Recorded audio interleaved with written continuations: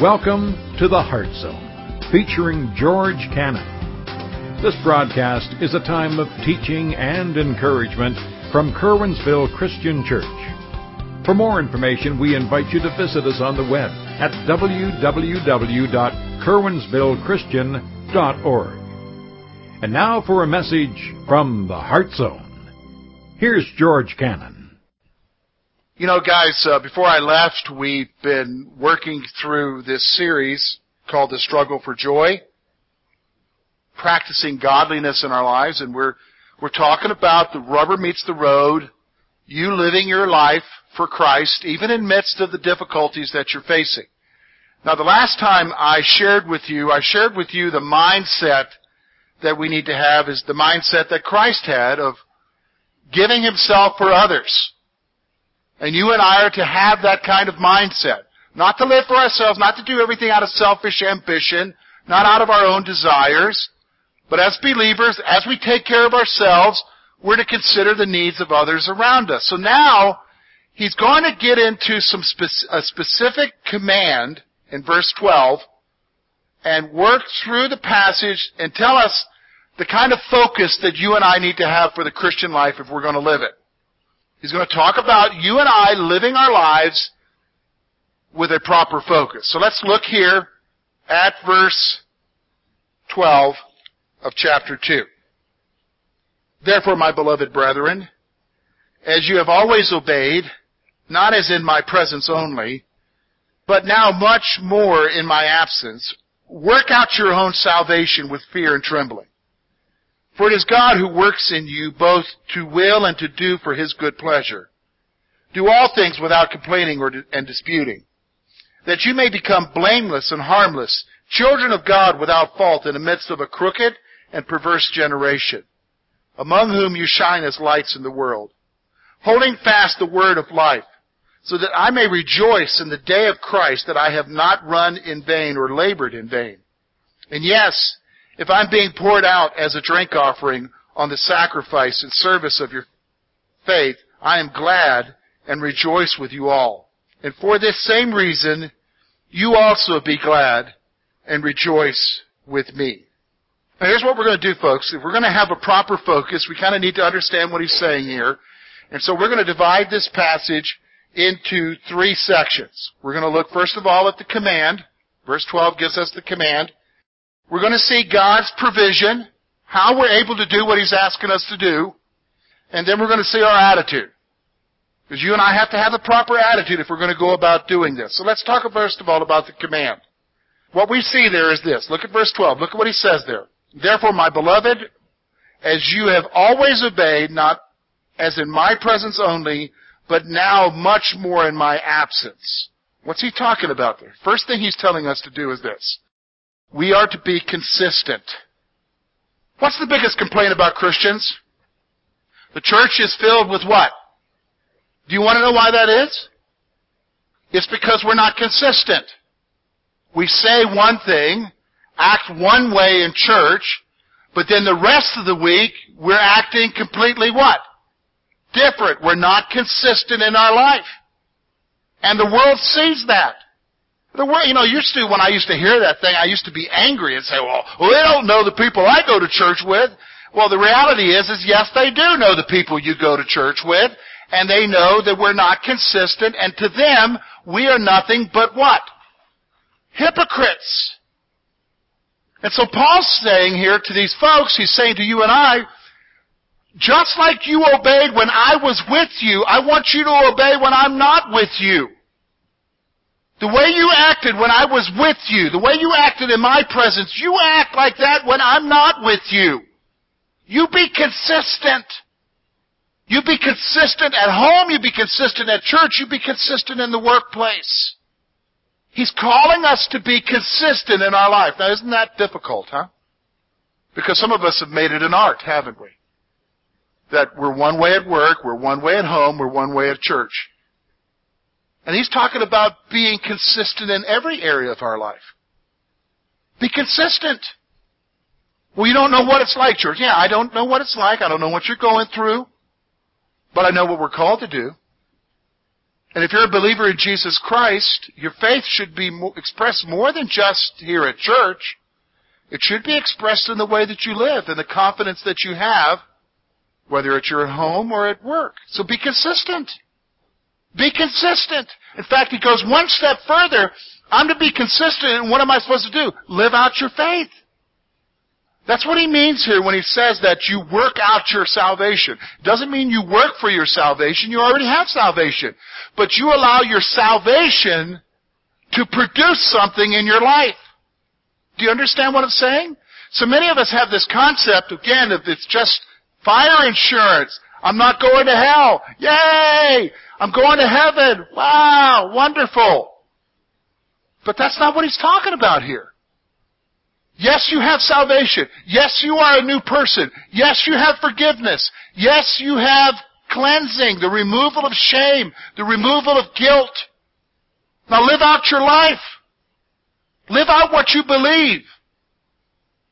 But so many of us, we just take that little part of our salvation and we stick it in a little drawer somewhere. Do you know what I mean? Like, here's how I illustrate it. Most of us, I would illustrate it like, if you've got your chest of drawers in your room. If you were to go to my room right now, and you were to look at George's chest of drawers, it's big, it's up to here, and I think it's got 6 or 7 drawers. I've got a sock drawer with handkerchiefs, then I've got my underwear drawer, and then I've got I got a t-shirt drawer. Actually, I got 2 t-shirt drawers. And some of them are like 30 years old. I should go through it, but I don't know why I'm keeping them. And then I've got a couple jean drawers, And so we've got our different drawers. Now, some of you have got cabinets with even smaller drawers. Do you know what I mean? You can put little smaller things in them and all of that. And so a lot of us, that's the way we illustrate our life, isn't it? You got your church drawer or your faith drawer. You got your work drawer. You got your family drawer. You got your extended family drawer. You got your buddy drawer, how you are with your buddies. And then there's your drawer, who you are by yourself that nobody knows but you. And we compartmentalize our lives. And the reality is that we're somebody different in each one of those drawers. Folks, can I tell you something? That's not integrity. What do you mean? Integrity comes from the word that means wholeness. That's the whole of you. And what the apostle is telling us here is you be consistent. And you live out your faith. You live out your salvation. You work out your salvation in every area of your life. You let it impact how you are at work. You let it impact how you are at home with your family. You let it impact how you are with your buddies. You let it impact you when you're alone. That's reality. We are commanded to do that. You and I are called to do that. See, how different would we be if all of a sudden we changed and lived out what we believed and we were consistent? Do you know what I'm saying? Because until then, the title is fitting. Hypocrite, right? Because we are someone different. And here's what should motivate us to do that. What do you mean motivate us, George? Well, when you talk about being consistent and you're talking about living out your faith, you've got to be motivated to do that. You've got to have some sort of motivation to guide you there. And look at what it says right there in the text, verse 12. With fear and trembling. What's that about? Here's what it is. An awareness of God should motivate us. An awareness of God should motivate us. I want to be honest with you. When I was a kid, if I was told to do something, I didn't, like any other kid, I've got my own plans for the day, and I will get to it when I feel like it. So I might not get to it. However, if I was aware that my daddy was keeping tabs on my progress, somehow I would do it and get it done. Why? I'll tell you. It's a 4-letter word. Fear. Do you understand what I'm saying? This is the problem with us today. Can I be honest with you? We have no fear. Are you saying God's like that? Well, God's a loving Father, but He does take us to the woodshed. He does discipline us, and He is aware. And you and I need to be consistent and living out our faith with fear and tremble. That should motivate us because God is aware of what's going on in your life. Too oftentimes we do things because what? We don't think anybody knows. Isn't that right? Too oftentimes we do things because we think nobody is aware. Nobody cares. Folks, He is aware. And that needs to motivate you. That needs to stir you to do the right thing. That needs to stir you to want to live your life in consistency in every area. And to live out what you believe. Do you know what I'm saying? To live out what you believe. So that's the command. So He moves on then and He gives us God's provision. God's provision, which is actually verse 13. Because notice what He says there in verse 13. For it is God who works in you both to will and to do for His good pleasure. Because here you are, you're sitting there, you're saying, all right, George, I see that now. All right, I got it. I'm supposed to be consistent. I'm supposed to live out my faith. I'm supposed to do it because I'm motivated by God. But I'm going to tell you right now, it's hard. It's difficult. How do I do it? I'm going to tell you right now, the Scripture tells us that God is the one who helps you. He knows that it's going to be difficult. He didn't say it was going to be easy. But verse 13 is going to tell us two things here. Number one, God enables you to desire and to act. God enables you to desire and to act. What do you mean desire and to act? Well, let's stop for a moment. When I was going through the list of things that He's telling us to do here, He's saying to us, number one, we need to be consistent. Number two, that we need to live out our faith, and we need to live it out with fear and trembling. That is, we're motivated by God. Now, as you were sitting there, you were saying, yeah, I want that for my life, George. I want to be consistent in my life. Yeah, I want to live out my faith. I want to live out what I believe. I want it to impact every area of my life. I don't want my life to be a chest of drawers with all these different compartments. I want to be whole. And if you're here and you've got that desire, do you know what I mean? If that desire is there in your heart, I'm going to tell you right now, the passage is telling us He's the one who gave you the desire. Did you hear that? You may want to write that down. The desire to do good comes from God. Did you understand what I'm saying? The desire to do what's right in your life comes from God Himself. Isn't that an encouragement? Now, if you're sitting here and you're saying, I don't care, there's a problem. Because most of you should be saying, yeah, this is what I want for my life. And if that desire is there, He's the one who enables you to desire. But He goes one step further. He just doesn't give you that desire. He gives you the ability to what? Do it. He just doesn't give you the desire for it. He gives you the ability to do it. So what He's asking you to do here, to be consistent in your life, to live out your faith, and to be motivated by Him, that desire and the ability to do it, what is He telling us here in verse 13? It comes from God. It comes from God. So let me ask you a question. Are you struggling? Are you struggling in your Christian life? Are you wrestling with an issue? Are you wrestling with some kind of sin issue in your life? Some kind of habit that is destroying you? Maybe it's an attitude. Maybe it's a lack of forgiveness. Are you struggling? And you want something different. You want change to happen in your life. Everybody know what I'm talking about? You want change to happen. I'm going to tell you right now, the desire for the change, that comes from God. What you need to understand is He's going to give you the ability to bring about the change. But here's what you got to do. You got to quit hanging out there by yourself trying to figure out how to do it and ask Him to help you. God, You're the one who wants me to do right. You're the one who's given me the desire to do right. God, You give me the ability to do it. You show me how to do it. You give me the strength to do it. You guide me. Help me, God. I can't do it without You. But so many of us, we don't even ask Him for help. We're just kind of like, I'm here in Netherland. I wish I could do better, but I can't. I'm just helpless. No. He doesn't want you to be drifting around like that. This is the reality. You and I need to have a proper focus. We need to get serious about our walk with God.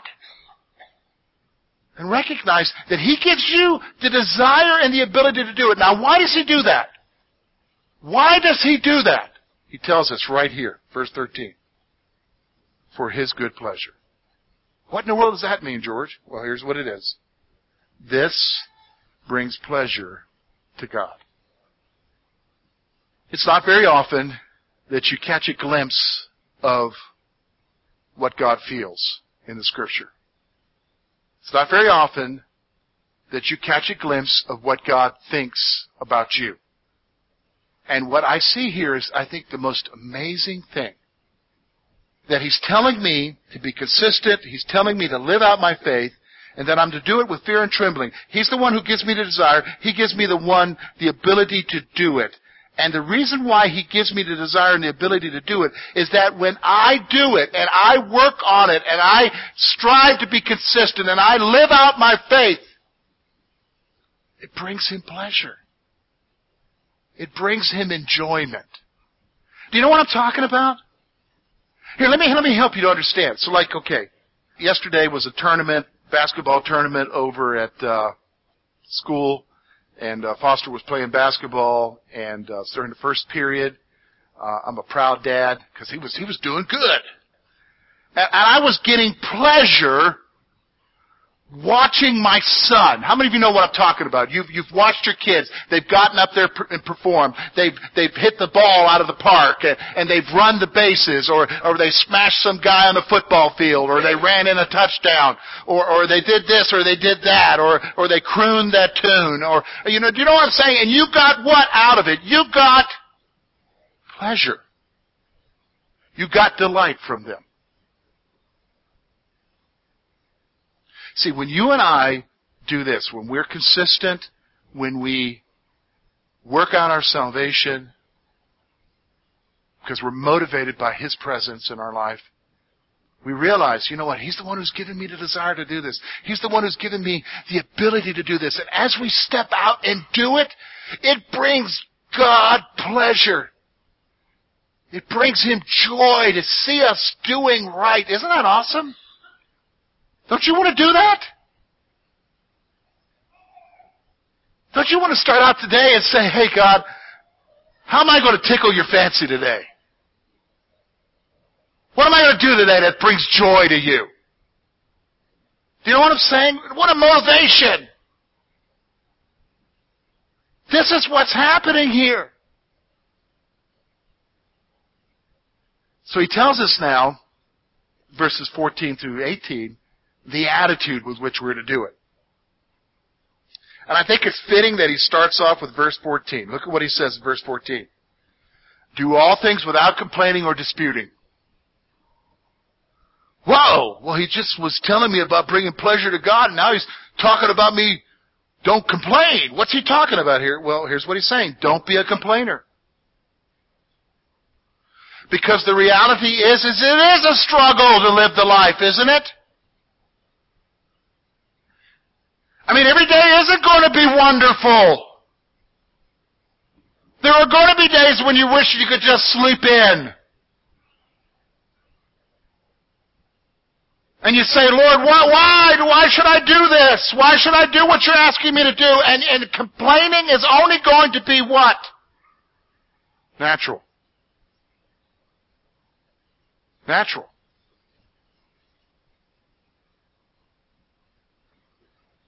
I mean, the apostle knows that there are going to be times when we're like, hey, I really don't want to do anything today.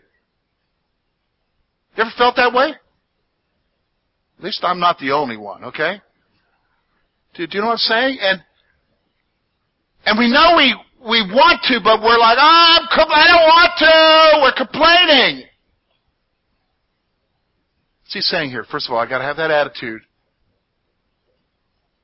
Don't be a complainer. Don't be a complainer about your walk with God. Don't be a complainer about life. Don't be a disputer. He goes on there. Look what he says. Verse 15. Why? That you may become blameless and harmless, children of God without fault in the midst of a crooked and perverse generation. Here's why. You have a testimony before this generation. See, you're not living your life on your own.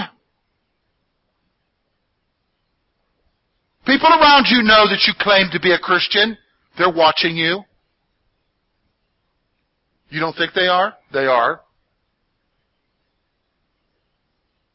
Family's watching you.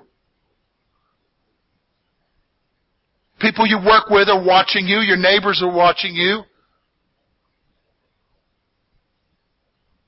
Do you understand what I'm saying? You need to do these things, not be a complainer, and recognize you have a testimony before this generation.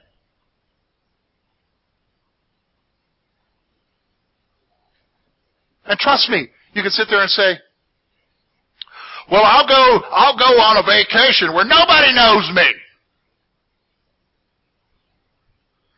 Hey folks, I'm shocked sometimes. I'm sitting on the other side of the world in an airport and there's somebody who knows me.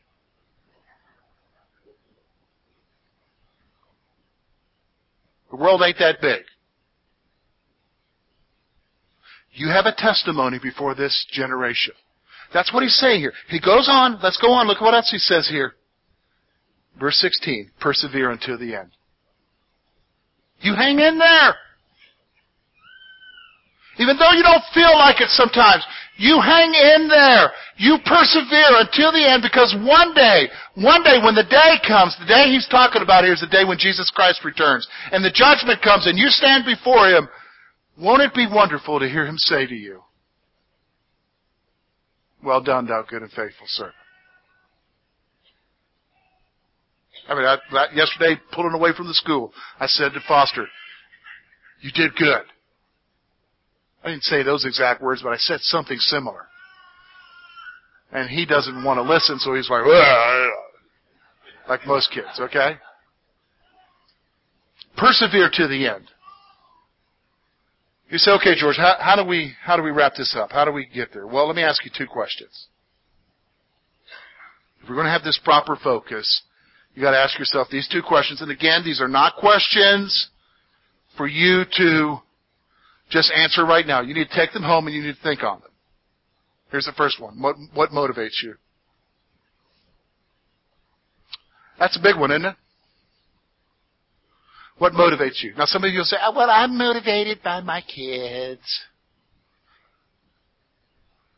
Okay, great, wonderful. But I want you to think that one through, because your motivation for your kids may have more to do with you than your kids. Okay? Because you could be selfish even about your motivation for your kids. And as they get older, they realize it. Do you hear me? When they're smaller, it's okay. But when they get older, they know it's not really us, Mom or Dad. It's you.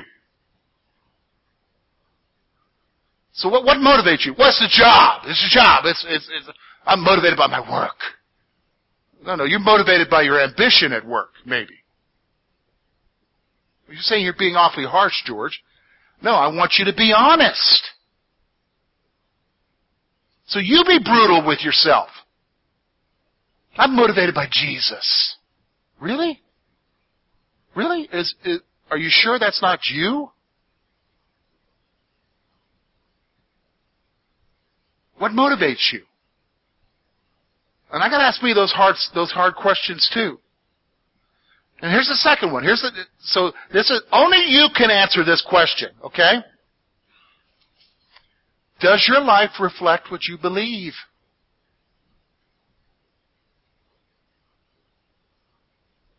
You know, it was Billy Graham who said that confessionally we are Christians, but practically we're atheists. Did you hear what he said? Confessionally, that means what we say with our mouths, we're Christians, but practically how we live our lives, we're atheists. So what does your life reflect? So if we were to go and nonchalantly sit down with the people you work with and say, oh, well, tell us about so-and-so. What can you tell us about their life? Would they say anything about your Christianity?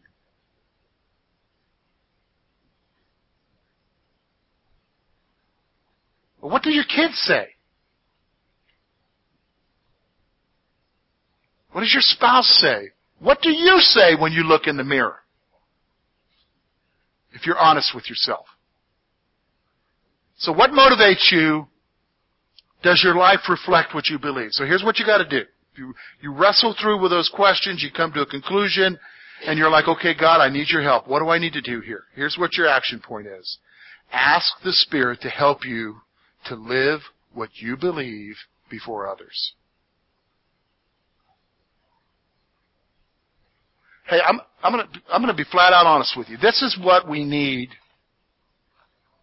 and I'm talking to myself. We need people to live it out, to be real.